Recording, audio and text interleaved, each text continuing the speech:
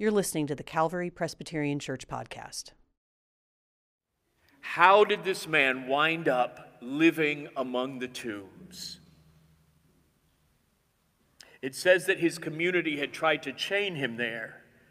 I find it hard to believe they couldn't come up with a chain strong enough. They must have known him. They must have known that even if he broke those weak chains, he wouldn't hurt them.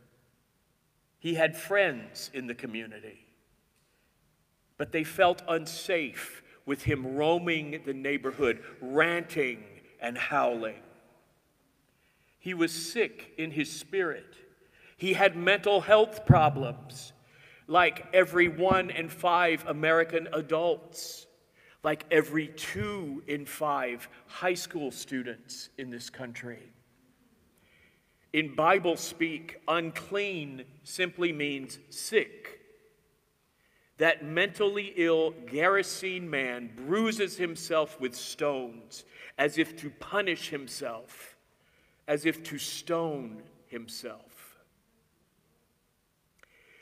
As an HIV-positive gay man approaching 60, I identify with this man living among the tombs. I have lived longer with HIV than without it, and yes, my physical body is fine. This is not like something I'm telling you. But I still grieve. I grieve, and I live among tombs in my mind for all those who died too early. It was so unfair, dying so young, and how they were persecuted as they died. Sometimes I wonder why I made it. Perhaps it's because I can preach this sermon and tell you that complicated grief, like a chronic disease, is not a fatal condition. It fluctuates. There are good days and bad days, but it's manageable. Untreated, serious mental illness, though, can be life-threatening. My friend Thomas Crosby is the chaplain for the psychiatric lockdown unit in a hospital on the peninsula. Thomas teaches his patients that taking their essential medications must become their spiritual practice. I think Jesus would love that. I also feel like someone here might need to hear me say this. Take your medication if it saves your life. God has work for you. Have you seen this world? There is work to be done. As I said earlier in the service, exorcism was to the early church as psychotherapy is to us today. Intense group therapy. Our cultural misconceptions of biblical demon possession was solidified by the 1973 movie The Exorcist, where a dashing young priest launches spiritual warfare against, you guessed it, a teenage girl who levitates herself and curses and vomits pea soup. Of course, the movie was a sensation, but what misconception isn't? I begged my mother to take me to see The Exorcist. I was 9 and my tastes were not fully formed. My friend's mother wouldn't even let him listen to the movie's theme song when it came on the radio. She would turn it off. No, Michael, stop. The power of Christ compels you. Yeah, see? That's how they're in the movie. Now let's be clear. There is no devil music. You can't get the devil in you by listening to music. Some polka bands, I don't know. They come close. Sorry if Judith is here. Let's realize the timeless relevance of this old story by freeing ourselves from the superstitions we've imposed on it. Sister Toscalia and I often talk about the freedom we have found in Jesus. We can't describe it really. We try to. People want us to. But we've gotten there only through the mercy of God. Once you've experienced freedom in God, nothing will compare ever again. It is worth this life's journey to get there. Did you notice that the demoniac recognizes Jesus and calls him by name? So does the demon in chapter 1 of Mark. It seems in Mark's gospel, the demons know Jesus better than the crowds do. The Gerasene demoniac even kneels before Jesus and begs for mercy. Jesus doesn't shy away. He conducts an intake interview like any good healer, but he doesn't get past that first question. What is your name? My name is Legion, for we are many. The name Legion is a clear reference to the occupying Roman forces. Yes, Jesus' political preferences are thinly veiled in symbols, in actions, and well-calculated aggressions. The legion goes down with the unclean animals into the sea. Now, the empire understood that the early church was about building a world of shared power and shared goods. They weren't like the empire at all. And the religious leaders of his day willfully misunderstood Jesus' message, that salvation was about living together in peace with the Holy Spirit in this world. The old systems were about power over. Jesus was about power with.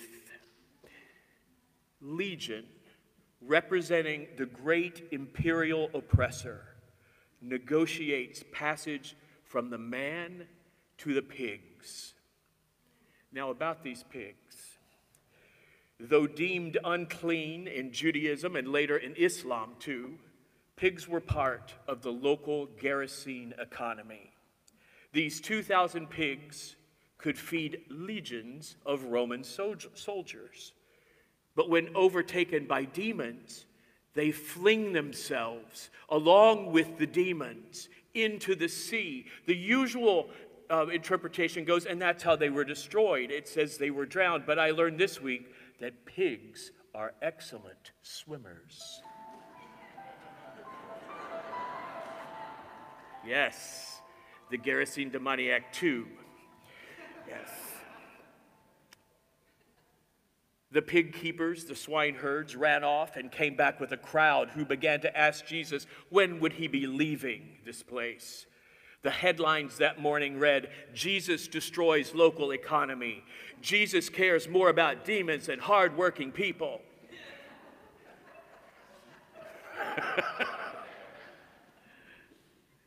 Anthropological philosopher René Girard theorized that mimicry or group assimilation is a natural step in the organizing of any system of people. Girard shows how human beings do not naturally organize for something nearly as efficiently as we organize against something. Does anybody else notice this? I've thought this for a long time, and this week I found my man who told me about it in really academic, beautiful language. Fear and anger, turns out, are easy motivators. Hope and faith, though, require something of us. Think about a disorganized group of people. Through imitation, the chaos of individual clashing with individual can eventually transform into unity of all against one. The principle of the scapegoat. Girard believed that out of the corpse of the scapegoat victim grows the sacrificial cult, which is the origin of every society. Now, before you get depressed over that, I think there's really good news to be had. Girard interprets Mark 5 in his book, The Scapegoat, and I highly recommend it. How have the people in Mark 5 unified their neighborhood? By condemning the demoniac and keeping him present to remind themselves of how they have scapegoated him. They can hear him howling from his place of exile. Is there a scapegoat in your life somewhere? I'm not accusing anyone of anything, but have you noticed a scapegoat in your family or your office? My friend Julie called me one Thanksgiving and she said, all of my in-laws are here. I am the omega female for the weekend. She was the scapegoat. Remember the scapegoat in junior high? It's such an easy system, childish and cruel. For decades, power-hungry people have tried to designate LGBTQ people as the global scapegoat. They've pinned earthquakes and hurricanes on us and accused us of much worse. René Girard writes that throughout history, scapegoats are almost always falsely accused of violating children. Since this time last year, state legislatures have introduced over 775 bills targeting the LGBTQ community. 275 of them are from this year. It's not even February. There are only 50 states. I mean, what? Over 15 per state. The list of scapegoats is long. Just in recent years, people of Asian descent attacked in San Francisco. Black people, poor people blamed with poverty, Muslims and Jews, disabled people, mentally ill, and immigrants. Even the city of San Francisco has become a scapegoat. Following Tony Bravo's example, I've started posting beautiful pictures of San Francisco online and writing, "What a dump." Avoid the doom loop at all costs.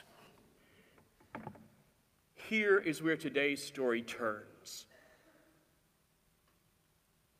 Once the demoniac is possessed no more, the people who scapegoated him realize they will now have to live alongside him. Jesus has honored his request not to be deported out of the country. The scapegoat is now coming to dinner. No wonder they're angry. No wonder they're fearful. The guy who used to howl from the cemetery naked as a jaybird is now legit, fully clothed, and a member of the community. Now he makes sense. How did that happen?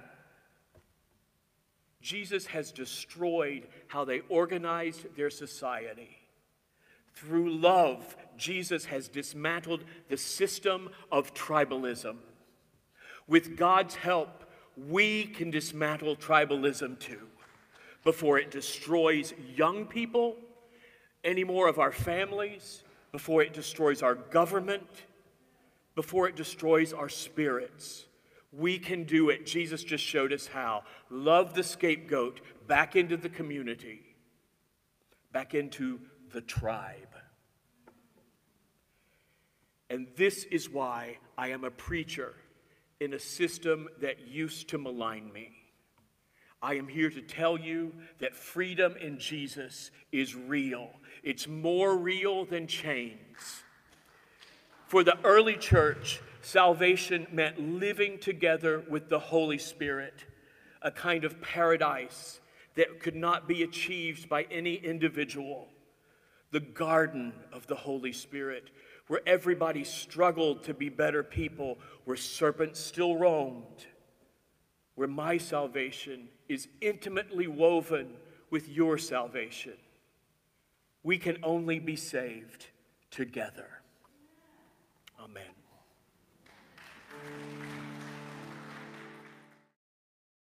Join us for worship every Sunday at Calvary Presbyterian Church on Fillmore Street in San Francisco, or watch our live stream at calpres.org/worship.